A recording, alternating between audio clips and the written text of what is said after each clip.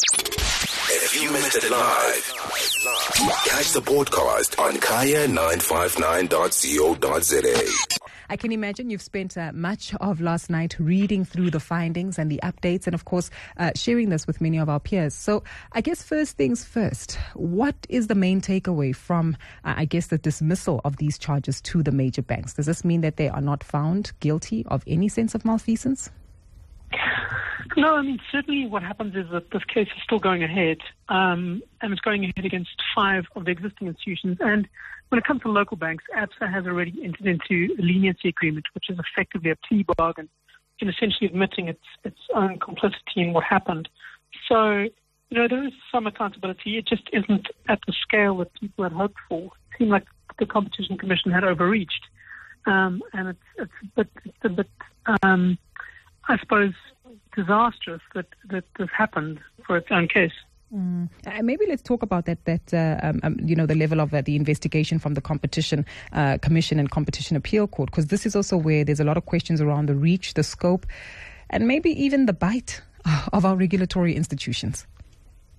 Yeah, well, exactly. I mean, I think that the Competition Commission got a bit of a slapdown. I mean, certainly what the Appeal Court says is that they haven't proved the case properly, and we certainly know that there's a case to be answered. I mean, if you look at overseas, there have been 3 traders that have actually been, admitted guilt in a U.S. court. One of them is in jail. So there is certainly a case to be answered. It just looks like our Competition Commission didn't put the case together as thoroughly as they should have and didn't investigate the case quite like they should have. So, yeah, I mean, I suppose this is something of a slapdown for them. They could still appeal it to the Constitutional Court, but I'm not sure if they will do that at this point. I'm also intrigued, as we talk about the reach and the scope, this has also been mentioned in some of the writings about this particular issue around the jurisdiction of international banks and organizations. Does this also play an influence on how the Competition Commission might have handled this investigation? Yes, certainly. I mean, it didn't prove the case as thoroughly as it should have. It certainly was asked to prove a far clearer link between the local banks that were doing this and the local traders who were doing this and the foreign banks. And they weren't able to do that in many of the cases. Now, if this is just because it was a tough case to prove, or if they had stumbled and hadn't investigated and prosecuted the case properly, I mean, it's hard to say at this point. The Competition Authority, the Competition Commission is critical in terms of ensuring that companies and the corporate sector is held accountable for what they do. So it's not great when they don't do things properly and you don't have banks being held to account for doing things like, rigging the rand and messing with our economy. I'll come back to the statement around rigging the rand and the impact on the economy, as there's been a lot of confusion about the influence of this particular case on, inflation and where the dollar rand is trading at the moment. But let's talk Investec for a moment. You've alluded to ABSA getting into a plea bargain. We've commented on Standard Bank, First Rand and Nedbank essentially having the charges against them dismissed. But Investec is the only bank that didn't join the application brought by the other banks to have the case thrown out for lack of evidence. Help us understand if there's any reasoning or justification as to why they've decided to go this route.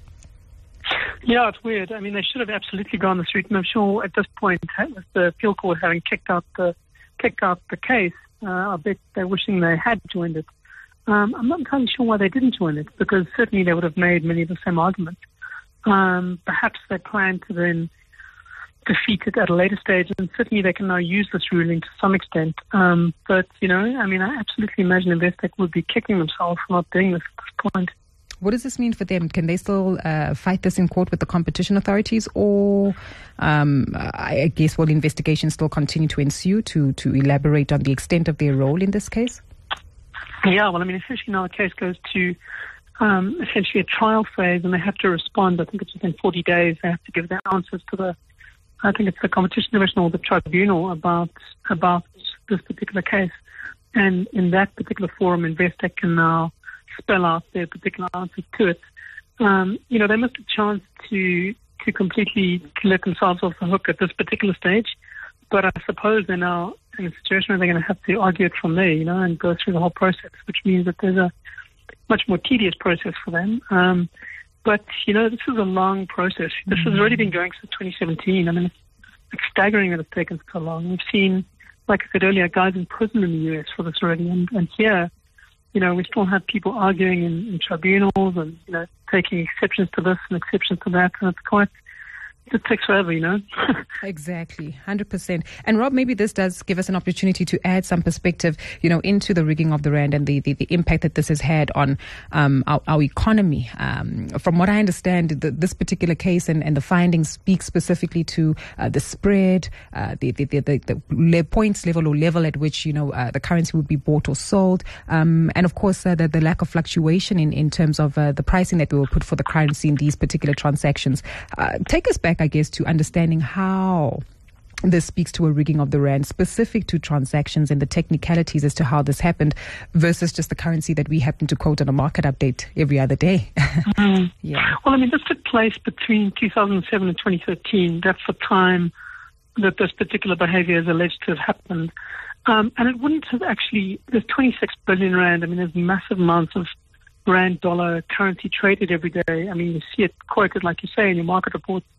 There's billions traded all over the world. So one small trader colluding with another was saying to somebody like, you offer a lower rate to a buyer and I'll offer a higher rate. It's not really going to move the rand. What it will do is it'll rip off that particular client. So if you have a customer who says, I want to buy this much dollars, get me a good rate for it, and they approach their mate somewhere else and they organize a deal, essentially they're ripping off that particular customer.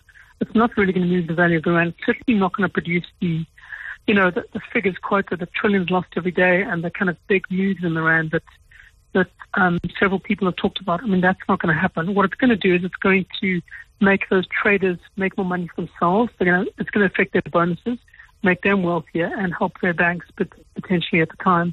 But it's not going to lead to the rand being, severely undervalued for 10 years. That's more a reflection of the wider economy and other things going on, like, obviously things like load shedding are what impact the rand more than that.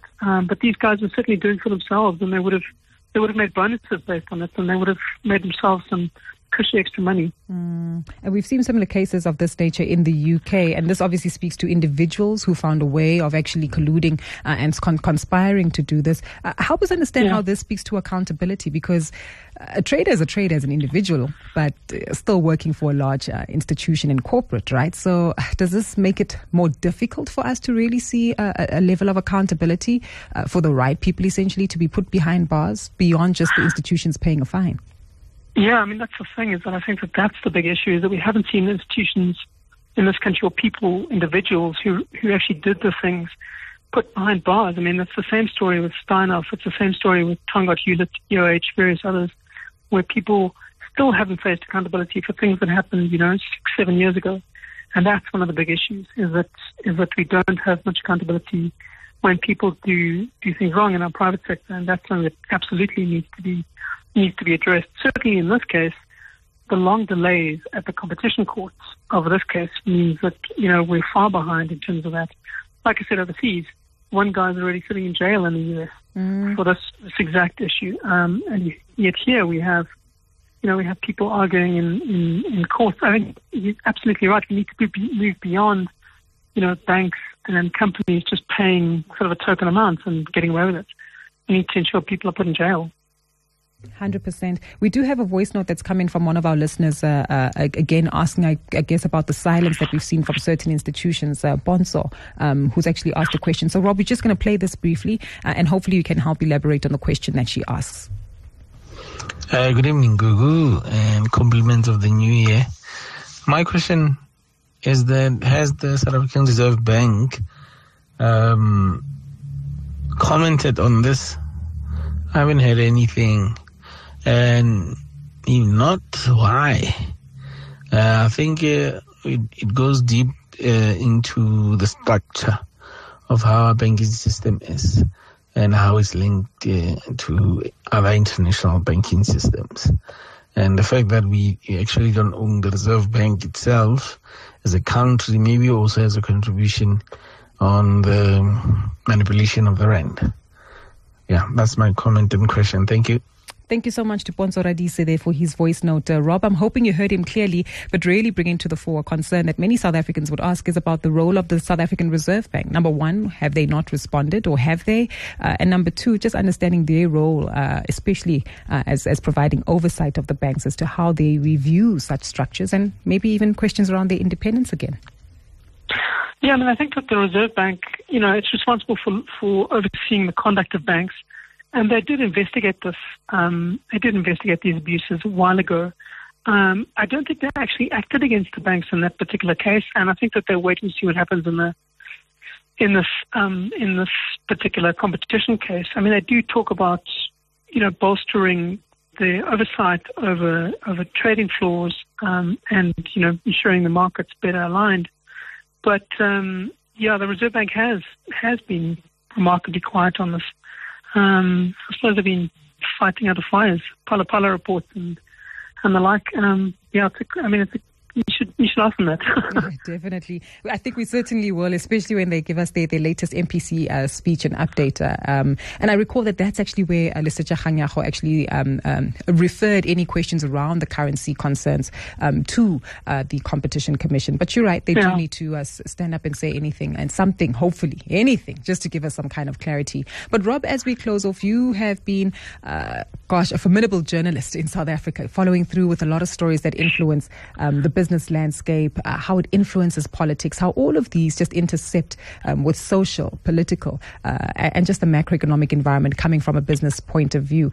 In your view and your observations, given Steinhoff, given this currency manipulation, Tongaat, EOH, many other institutions that we can refer to, what's your take, I guess, not only on the role and levels of governance that we see in South Africa's private institutions, but have we done enough, essentially, to eradicate the levels of corruptions that are typically hidden through the woodwork and around the laws within bold, big institutions?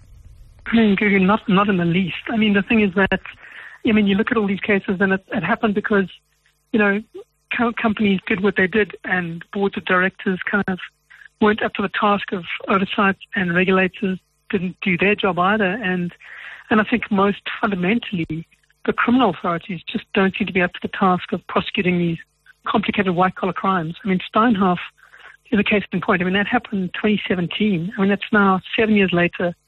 This former CEO who's been named in a report 6 years ago as the mastermind behind it hasn't even been arrested. I mean, the question is, can our authorities do it? And if so, why aren't they? Because it's just, in terms of sending a message to our corporate sector that they need to be held accountable and need to do the right things, it's lamentable. It's just, you see it every day, and this sends a terrible message that you can get away with a lot if you have enough money. 100%. And that's a concern, right? Because, the money, power, politics, all of them somehow happen to be interlinked. Rob, always a pleasure speaking to you, and thank you so much for your time, for helping us decipher and understand the story. Hopefully there won't be too many gremlins to bring out of corporate SA, but the truth is they need to be revealed anyway to understand the problem, and following that, hopefully solve for it. Thanks again for your time, Rob. If you missed it live, catch the podcast on kaya959.co.za.